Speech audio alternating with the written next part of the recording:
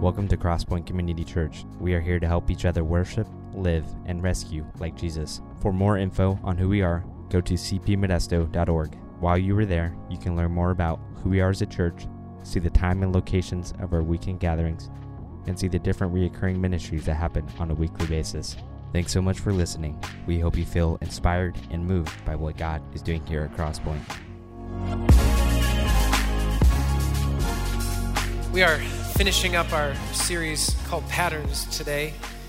And this morning, we're going to kind of finishing off by talking about a pattern that we see instituted in Genesis and all the way through the Old and New Testament, all the way to Revelation, basically about rest. I was on New Year's Eve day, I went for a run. And I went from my house and I went out on the canal and then kind of ran on some gravel, which leads and connects up with the Virginia Trail. So I ran down close to downtown, and then I was running back. And on my way back, I had crossed Standiford and was kind of on just a gravel trail between two neighborhoods. And I saw from a distance as I was running, I saw this guy in a bicycle. And the bike was laying down, the guy was on the ground, and it looked like he was maybe kind of half intertwined with the bicycle. And so as I was getting there and I was thinking, I don't know if this guy's hurt or what's going on or what happened, what the story is. So I got closer, and as I got closer, I could see it a little clearer that his legs were kind of intertwined in the frame of the bike, and he was just kind of laying there in the middle of the trail. And I noticed he was not a small guy. He also was like wearing this long sleeve shirt and like overalls, like coveralls, and so it didn't really look like he was like competitive biking. And so I got closer, and he was just laying there. As I got like right over him, I saw he was wearing sunglasses. One lens was out on the side, and one was still there. And his eyes were closed. Well, I assume both eyes were closed. But anyway, his eye was closed, and I thought, I need to help this guy if something happened, because I don't know, maybe he fell, and I don't know what happened. So I kind of said, hey, buddy, are you okay? And no response. And I kind of said it again. I said, hey, are you okay? And nothing. And so the way he was laying there, his legs were intertwined, so his one knee was kind of sticking up in the air. So I kind of grabbed his knee, and I said, hey, are you okay? And all of a sudden, I see one eye open, and he's laying there, and he goes, yeah, I see you. I was like, okay, good, he can see. And I said, are you okay? Can I help you? Do you need help? He was quiet for a second, and then he says, no, I'm just getting some sun. It's like, getting some sun? Like, I don't know if you know how to get sun. Like, I don't know that's the way you do it. But he's like, no, I'm just getting some sun. And I was like, oh, okay. I go, can I get you anything? Can I call somebody? No, I'm good. I'm just resting. Like, okay. And I said, okay, you sure I can't do anything for you? He's like, no, I'm good. So I moved on. And, we're talking about rest today, and I think lots of people have different notions of what rest is. Apparently, I would say he was Sabbathing. I think he was like, that was his Sabbath. He just falls over on the trail, and that's where he is, and he's resting. That is his time of rest. Different people do it different ways, but it was kind of funny and interesting. But this morning we're looking at this idea of this pattern, this theme that God gives us of rest, and it's pretty interesting because I think the way we think of rest is that rest is primarily for us and how we function, and we talk about things like catching up on our rest. As the song goes, we're working for the weekend so that we can rest and play and do the things we want to do and all those things. But it's interesting how our concept of rest has kind of hijacked a little bit of really what God instituted in Genesis chapter 2. And so if you have your Bibles, I'd love for you to turn to Genesis chapter 2. And we're going to kind of trace this in three different main passages throughout the Bible and what God does. But in Genesis chapter 2, we catch up with the narrative where where God has done all these days of creation, on the first day, the second day, third day, fourth day, sixth day, and we get to the sixth day, and the sixth day just has been described, and chapter 1 ends with, and there was evening and there was morning, the sixth day. And so in chapter 2, it says, thus the heavens and the earth were finished, and all the host of them. And on the seventh day, God finished his work that he had done, and he rested on the seventh day from all his work that he had done.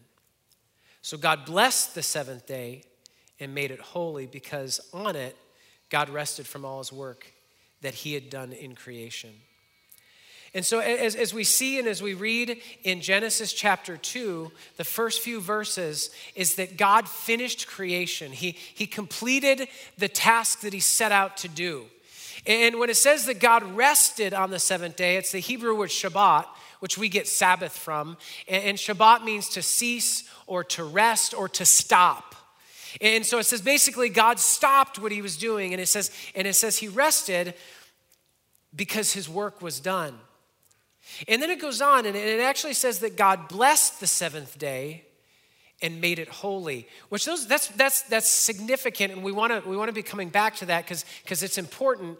It says God blessed that day of rest that he had, and really a blessing is basically invoking some kind of divine favor. So if you say God bless you to someone, you're saying, I'm asking that God would have favor toward you, that God would bless you, that there would be his favor, that he would show his face upon you, and he would move in you in a positive way. And so it says God blessed the seventh day, that some kind of invoking of his favor, divine favor on that day. And then it says, and he made it holy. And to make something holy is to set it apart, or there's special treatment surrounding something that's holy. And so it's that God found great favor in that seventh day, and then he also set it apart and made it significant, different than all the other days.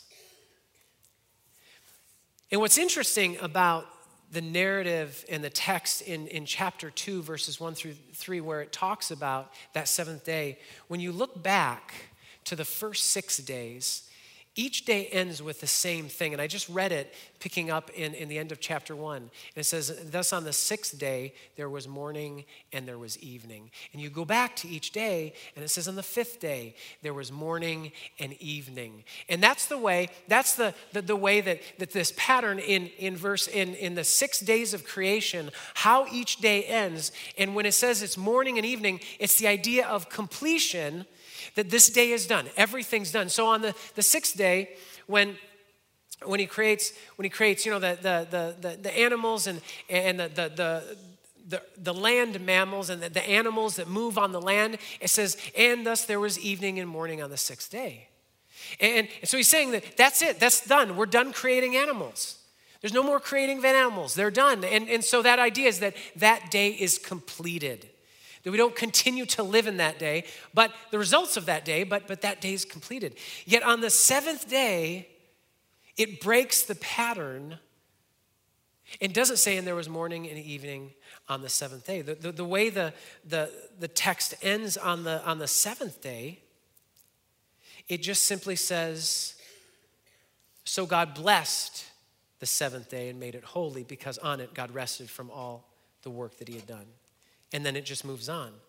And so really what we're seeing and why that's significant is that the fact that morning and evening is missing on the seventh day means that this idea of rest, whatever God is saying here, what he's instituting, is something that exists in perpetuity.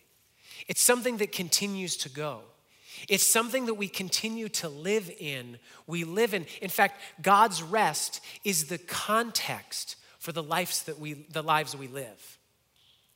And so that's the idea that this is not just something that was finished. God rested and then, hop to it, move on. We're done with that. But there's something significant.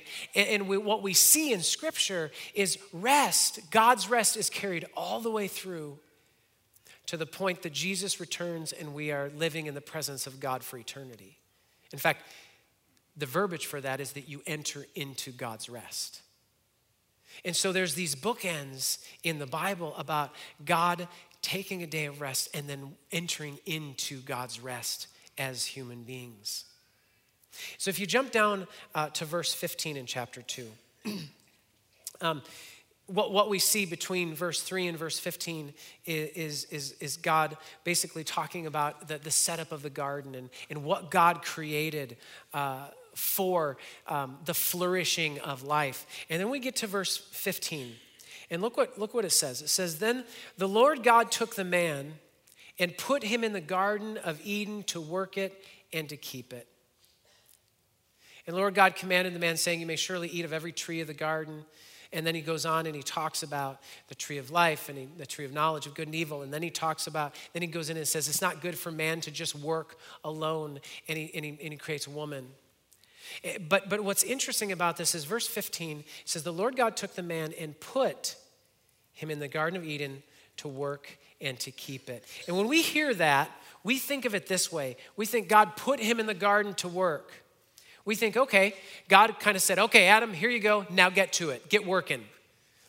Like kind of, like no dilly-dallying, just get going. I got a lot of stuff. You've got a huge list of things you need to take care of and deal with, so get working. And we think that because like if I think that I take my son and put him in his bedroom and say, clean your room, I'm saying, get to work. But you see, the interesting thing about this verse where it says that God put the man in the garden, the Hebrew word that we read as put right there is actual nuach, which means to rest or to be at rest or to remain, to be settled or get settled in. And so probably a better rendering of that verse would be, the Lord God took the man and rested him or placed him at rest in the garden in order to work it and to keep it. Which I think is interesting because when you think about God's creation and then God rests, and then the first thing he does with mankind is he takes Adam and he rests him in the garden and then kind of shows him around and settles him in and says, from this point, I want you to work and keep the garden. Recognizing the divine rhythm that God is setting. And so, before Adam actually went to work, he rested. And I think there's some implications of this that we'll come back to later, but just to think about this for a second. God places Adam in the garden, he rests him in the garden, and then he says, okay, now I want you to get to work. So the question that we'll come back to and that maybe just get your minds thinking a little bit right now is how do you see rest in your life? Do you work so that you can rest as a reward? Or do you work from your rest? There's a pretty significant difference there. Do we rest after we've exhausted ourselves, or do we rest so that we have the energy to do work well? And I think in our culture, in our society, it's pretty common that we want to catch up on our rest. We don't rest in preparation. We tend to rest to repair what's been done. And I don't think that's the picture, I don't think that's the pattern that God sets up for mankind in the garden as he takes Adam and he says, I'm going to set you at rest here and then you can work. Because typically, and I don't know about how it works for you, but typically I do my best work when I'm working from rest rather than my best work when I'm really tired and I just am dying to get some rest. We'll come back to that in a little bit.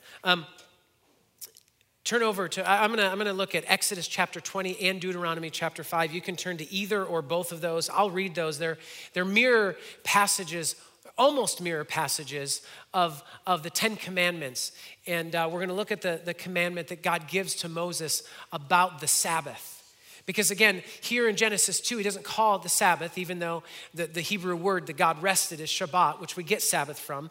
But Exodus 20, verse 8, and Deuteronomy 5, verse 12, they both talk about the Sabbath. So Exodus 20, starting in verse 8, we read what God says to Moses about the Sabbath. And here's what he says. He says, remember the Sabbath day to keep it holy. 6 days you shall labor and do all your work, but on the seventh day is a Sabbath to the Lord your God. On it you shall not do any work, you or your son or your daughter, or your male servant or your female servant, or your livestock, or the sojourner who is within your gates. For in 6 days the Lord made heaven and earth, the sea and all that is in them, and rested on the seventh day. Therefore the Lord blessed the Sabbath and made it holy. And then jumping over to Deuteronomy chapter 5, starting in verse 12, it says, observe the Sabbath day to keep it holy as the Lord your God commanded you.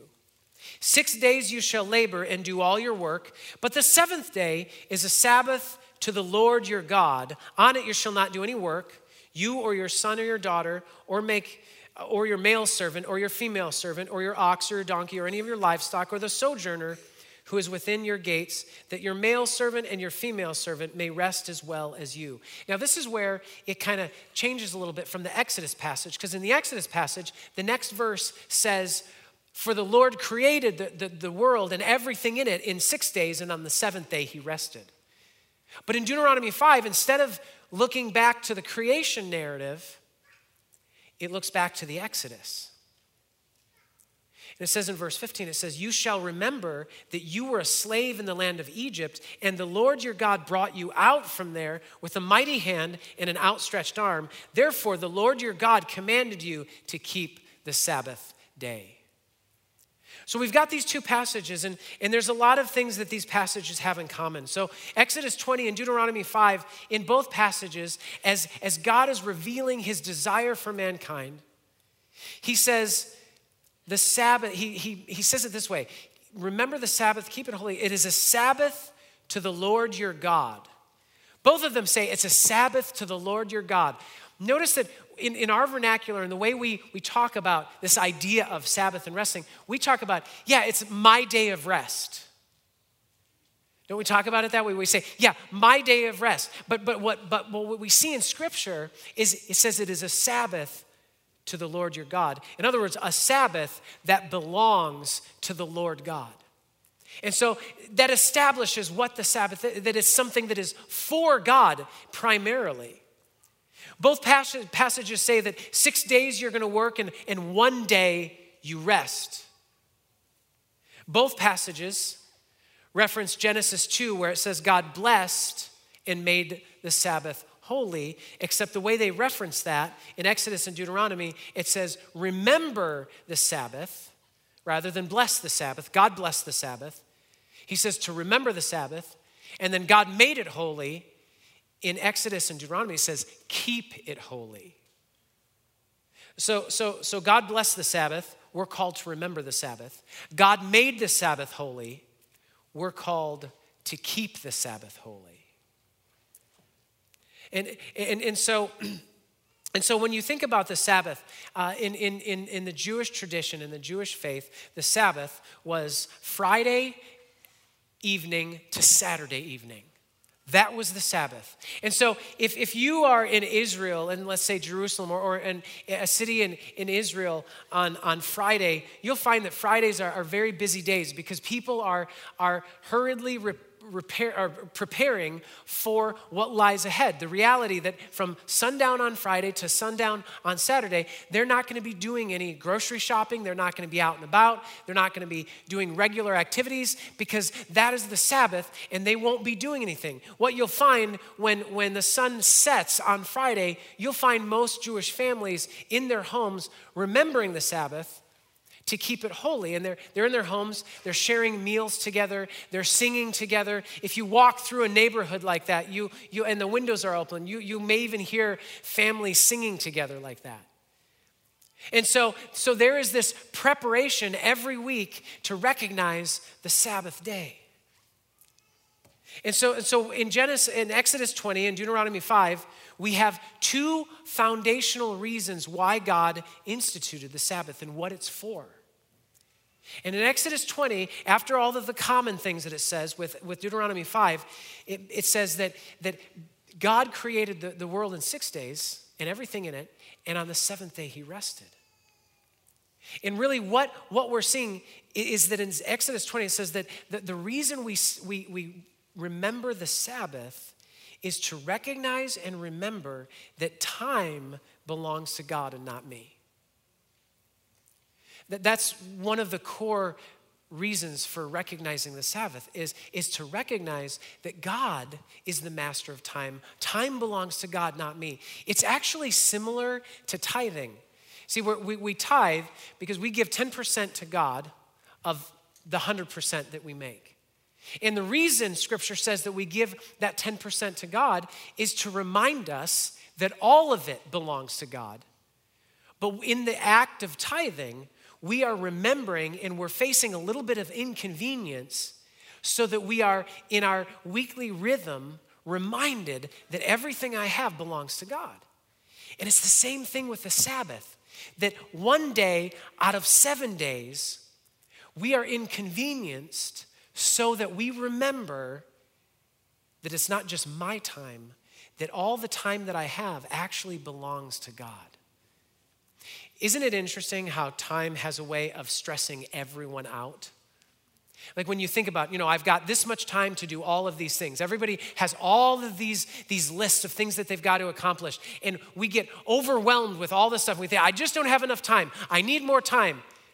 And we start to think that we are the masters of our own time. And what Sabbath does, it reminds us that we aren't actually the masters. And so really every seventh day we renounce our autonomy and affirm God's dominion over time. Keeping the Sabbath is accepting the kingdom and the sovereignty of God. And so then in Deuteronomy 5, we see the other thing that the Sabbath does is he says, for some reason, he references that at once you were a slave in Egypt, but God delivered you by his mighty hand. And so really that is to remind us that not only is God the master of time and all the time belongs to God and he gives it to us, but also that all of the things that we are over, that we rule over. If you remember a couple weeks ago, we talked about that pattern of godly rule and dominion, our dominion mandate, and that we've got two avenues to go through. We can either image God's rule in our lives and the way we do things, or we can image beastly rule. And so what God is saying in the Sabbath is that we remember that all that we rule over, all that he's placed us in stewardship over, the dominion mandate, we've got to always recognize that we are not actually the rulers of everything, but we are ruling and having dominion on God's behalf. And we are supposed to image him in the way we rule. We are not God, but God is God.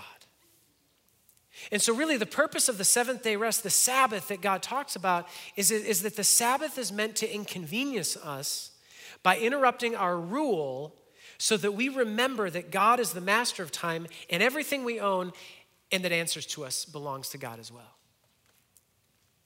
You see, the Sabbath is more than just the idea of having a little rest, a little rejuvenation, doing something I enjoy to fill me up. It's actually to take our attention, our focus, and recognize what God created us for. In remembering the Sabbath, we reflect God and we participate with him in his work throughout human history. And so we see this pattern and this development and this idea of what is rest. What is the seventh day rest that begins in Genesis 2 and is developed as God reveals himself to his people? Jump over in your Bibles to Matthew chapter 11. Matthew chapter 11. Matthew chapter 11 catches up with Jesus in his earthly ministry. And what's interesting is the Pharisees and the religious leaders in Israel always tried to trip Jesus up and get him into trouble. And one of the main points of contention was they would always try to catch him breaking the Sabbath. And so the way Sabbath had grown and developed since God gave those reasons and commands in the Ten Commandments is that probably starting from good motivations to make sure that we remember the Sabbath and keep it holy, all of these rules and laws were made to keep the Sabbath separate and remember the Sabbath. But as human beings do, characteristically, we make things far worse than they actually are. and we make things burdensome rather than make things joyful and light. And so over time, they got all of these rules and laws about the Sabbath that actually made the Sabbath not really about focusing on God and recognizing God as the master of time, but became a checklist of rules for people to point out who is and who's not breaking the Sabbath. And so that's where we land in the ministry of Jesus. And so in Matthew chapter 11, starting in verse 25, we catch up with Jesus and how he answers and how he sets the stage for this idea of the Sabbath and rest. And so in verse 25, Jesus says this. He says, at that time, Jesus declared, "I thank you, Father, Lord of heaven and earth, that you've hidden these things from the wise and understanding and revealed them to little children. Yes, Father, for such was your gracious will. All things have been handed over to me by my Father, and no one knows the Son except the Father, and no one knows the Father except the Son, and anyone to whom the Son chooses to reveal him." So Jesus sets up in this moment his authority. He says he is unique among human beings because he is God in flesh and he has all authority. All things have been handed over to him by his Father. So Jesus is the authority in this context. Then he goes on in verse 28, he says, "Come to me, all who labor and are heavy laden, and I will give you rest. Take my yoke upon you and learn from me, for I am gentle and lowly in heart, and you will find rest for your souls. For my yoke is easy and my burden is light." At that time, Jesus went through the grain fields on the Sabbath. His disciples were hungry, and they began to pluck heads of grain to eat. But when the Pharisees saw it, they said to him, "Look, your disciples are doing what is not lawful to do on the Sabbath." And Jesus said to them, "Have you not read what David did when he was hungry and those who were with him? How he entered the house of God and ate the bread of the presence, which was not lawful for him to eat, nor for those who were with him, but only for the priests? Or have you not read in the law how on the Sabbath the priests in the temple profane the Sabbath and are guiltless? I tell you, something greater than the temple is here. And if you had known what this means, 'I desire mercy, not sacrifice,' you would not have condemned the guiltless, for the Son of Man is the Lord of the Sabbath." So Jesus deals with this idea of Sabbath and rest. Notice he says rest. He talks about the Sabbath, and he talks about what the Sabbath is for. And so really right here, after Jesus sets up his authority, he basically does three things. He gives an invitation, he invites them into an experience, and he sets out a process. And so the invitation is simply this. He says, "Come to me, all who are heavy laden, and I will give you rest." That's the invitation. Come to me for your rest. So who is the invitation for? Well, it's everyone who's tired and who is not experiencing rest. How many people have ever been tired or exhausted or been like, "I just need a break"? If you've not been in that situation, if you're like, "Yeah, no, I've never experienced fatigue or exhaustion or tiredness," then you're like a cyborg or a Terminator. And obviously you've come here from the future to warn Sarah Connor, but that's not appropriate right now because we're talking about the Bible. Anyway, so here's the thing, is that Jesus says anyone who's tired or not experiencing rest, come to me. That's the invitation. And notice that he says that I will give you rest. In Genesis 2:15, it says that God rested Adam, or set Adam at rest in the garden. And again, that's that Hebrew word nuach, which has to do with being rested or give rest or to remain somewhere. In Matthew 11:1, which was written in the Greek, Jesus says, "I will give you rest." The word for rest there is a Greek word anapao. And what that's translated is to cause to rest or to give rest or to remain. So what Jesus says is come to me and I will give you rest. You can remain in me. It's the same sense that Genesis 2:15 carries with it, that God rested Adam in the garden. Jesus says, "Come and rest in me." And so what Jesus is saying there is that he is the embodiment of God's rest. Because when God placed Adam in the garden, he placed him in the midst of his rest before the fall. And what Jesus says in Matthew chapter 11 is he says, I am that rest. And so Jesus is saying that rest is not necessarily a time of week or a thing that you do or don't do. Rest is found actually in a relationship with me. And so he says, this invitation, come to me, all you who are tired and burdened, and I will give you rest. Then he says, here's the experience I want you to take on. He says, take my yoke upon you. He says, take my yoke upon you because my burden is easy and my yoke is light. And you see, when we think about this, we think of a yoke in the sense of like old school plowing a field, a yoke that puts ox together or something like that. But a yoke in that day, and what Jesus was talking about was a yoke, was basically a rabbi's way of teaching the Torah, the first 5 books of the Bible. They were that rabbi's set of teachings basically on how to be human, how God designed us to be human. And it was his teachings. And so when Jesus says, take my yoke, he says, take my way of life, my way of teaching. I'm teaching you how to live as humans, as God designed, as God intended. And you see, a yoke was a way to shoulder the weight that we experience in life. How to shoulder marriage, how to shoulder prayer, money, sex, relationships, conflicts, resolutions, government, all of those things. A yoke was how to carry and handle the weight of walking through those things. And so Jesus says, take my yoke upon you. That's the experience that he wants. He doesn't want us to experience other teachings of yokes because our culture has a yoke that it wants to put upon us. Our society wants to do that. All kinds of government, all kinds of things want us to abide by their yoke, their way of functioning and carrying the weight of the world around us. But Jesus says, take my yoke. You see, there was 3 goals of a disciple who followed a rabbi. And they can be kind of simplified down to be with, become like, and do what? Do what they would do. So be with that rabbi, become like that rabbi, and do what that rabbi did. But that's really what following Jesus is, isn't it? That's what taking the yoke of Jesus is to be with Jesus, have a relationship with him, understand him, learn about him, know him, be with Jesus, become like Jesus, start to act like him, and do what he did. Do what Jesus does. Do what he would do if he was here right now with the situations facing you. See, Jesus says in verse 30 that my burden is easy and I have a light yoke.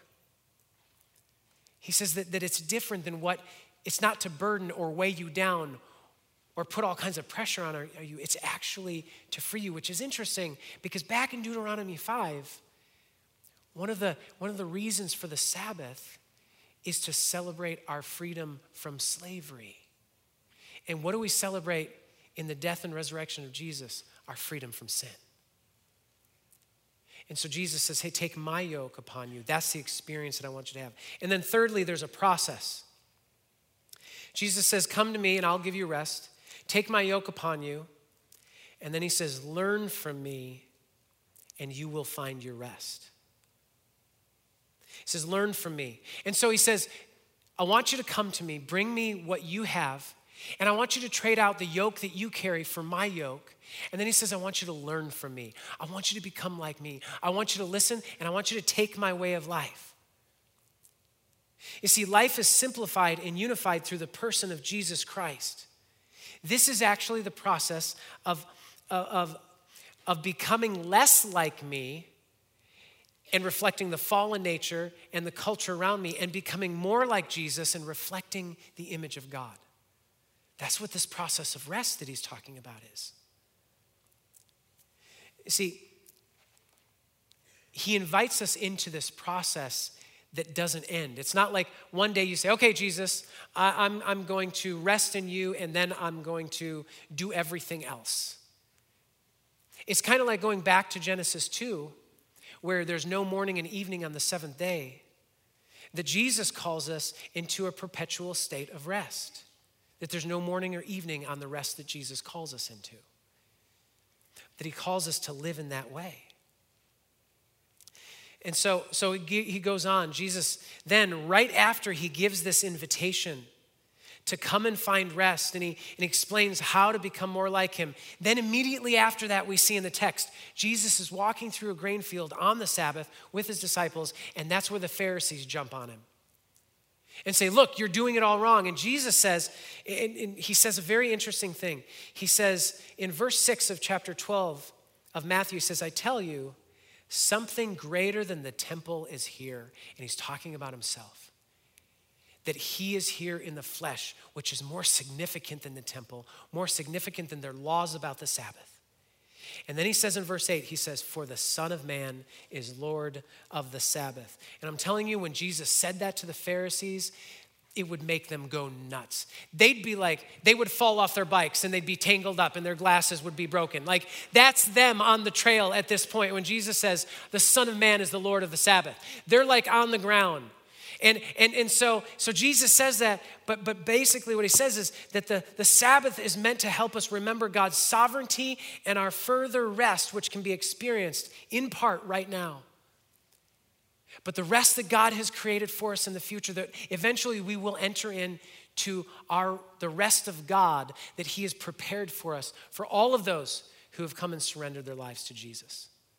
Jesus basically says, I am that rest. In me is the rest you so desperately seek. And so we see this pattern of rest. We see this idea of rest and Sabbath. And it's not just about me getting some playtime in or me getting rejuvenated or me relaxing. Part of it is fulfilling and refilling and rejuvenating. But the core of God's rest and the core of Sabbath is our attention to God and recognizing that all of this isn't ours and that we are God's stewards and we are to be like him. And so here's some implications that I've been wrestling with over the last couple months as I've been working through this. First implication is this, to rest or from rest. I mentioned this at the beginning. God rests Adam in the garden and then he goes to work. Human physiology has found this, that we cannot make up for lost rest. Like when we say these things like, well, I got to go to bed early tomorrow night because I haven't gotten any sleep with this last week, and so I need to catch up on my sleep. It is impossible for a human being to catch up on their sleep. Once we have missed sleep, whatever detriment that is, that's done. We don't catch up on our sleep. It's impossible. It is humanly impossible to catch up on your sleep. Yet we think like that, and so we do things like that, and we work to get rest as a reward. We say, I'm too busy. I will rest when I'm done. And we're working from a place of tiredness or exhaustion. And the reality is that we don't do our best work when we're tired. In fact, an athlete who's training, rest is really important to prepare to train, because if you train tired, that's when you get injured. In the same way that as human beings, when we work without rest, that's when we get injured. And so for me, what I've realized is looking at the life of Jesus even, nighttime for Jesus was a time that he rested and he focused on God and he recognized God's authority and plan for him in order to prepare for the next day's work. In fact, there's a scenario in the Gospels where Jesus has been ministering all day in this town, and there's all these people, and it gets dark and it's late into the night when they finish. And there's still people waiting to see Jesus. Jesus disappears and the disciples are all freaking out because they don't know where Jesus is. Finally, Jesus shows up and Peter's like, Jesus, where have you been? We've got so much to do. Jesus was resting. Not necessarily to recover from the day, but to prepare for the next day. And Jesus says to Peter, he says, no, we're not going to stay here. We're going to the next town because that's where I'm supposed to be. Jesus wasn't driven by the tyranny of the urgent. He knew what he was called to do and he could think straight because of his focus. So what I've realized from my life, and I don't know if you relate to this, but I realize that I tend to work backwards. I work hard and oftentimes don't work my best, and then I rest to recover, and then I start over again. And for me, what God has convicted me of is that I need to think differently about how I rest and work. That what I need to do is I need to work from a place of rest. And frankly, everyone will be better for it. Because when I show up at work and I interact with people and I'm tired and I'm exhausted, people have a bad experience. But when I show up at work and interact with people from rest, it's a whole different situation.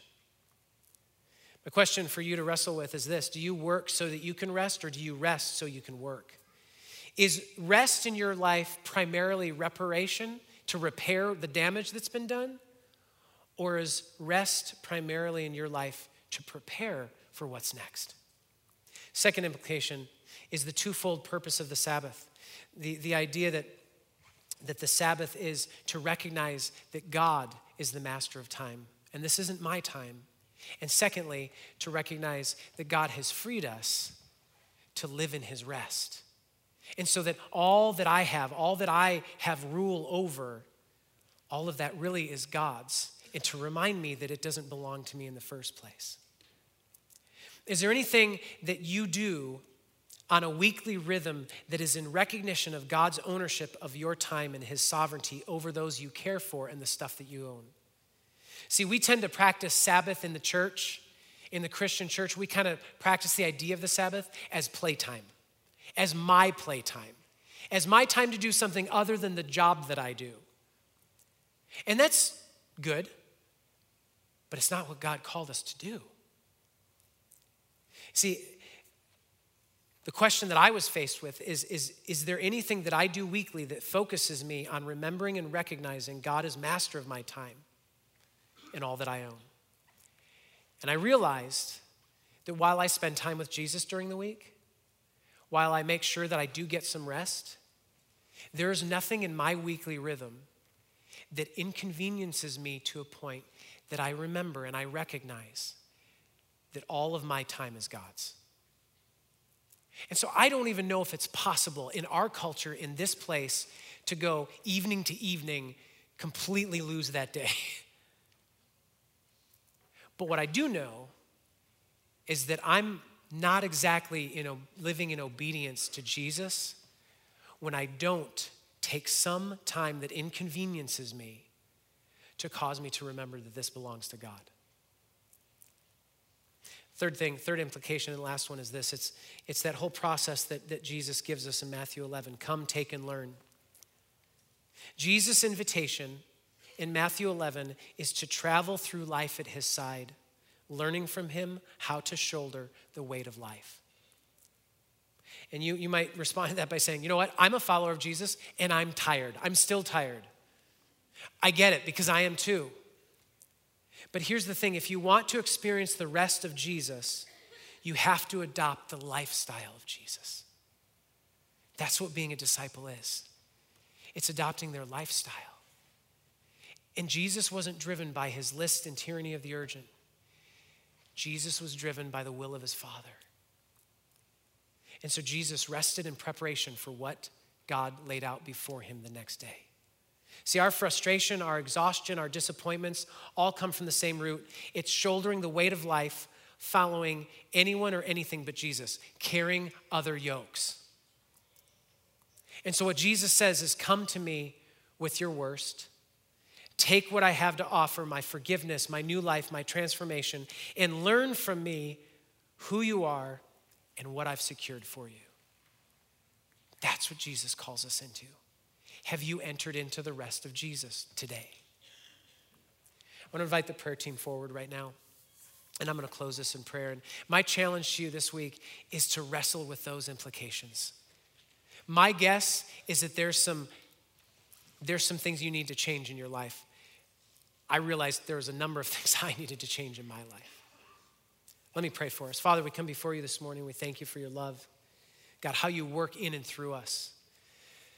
Father, I thank you that you understand us better than we can understand ourselves. And I pray, God, that you would help us to see the rhythm and patterns of our life the way that you have designed them.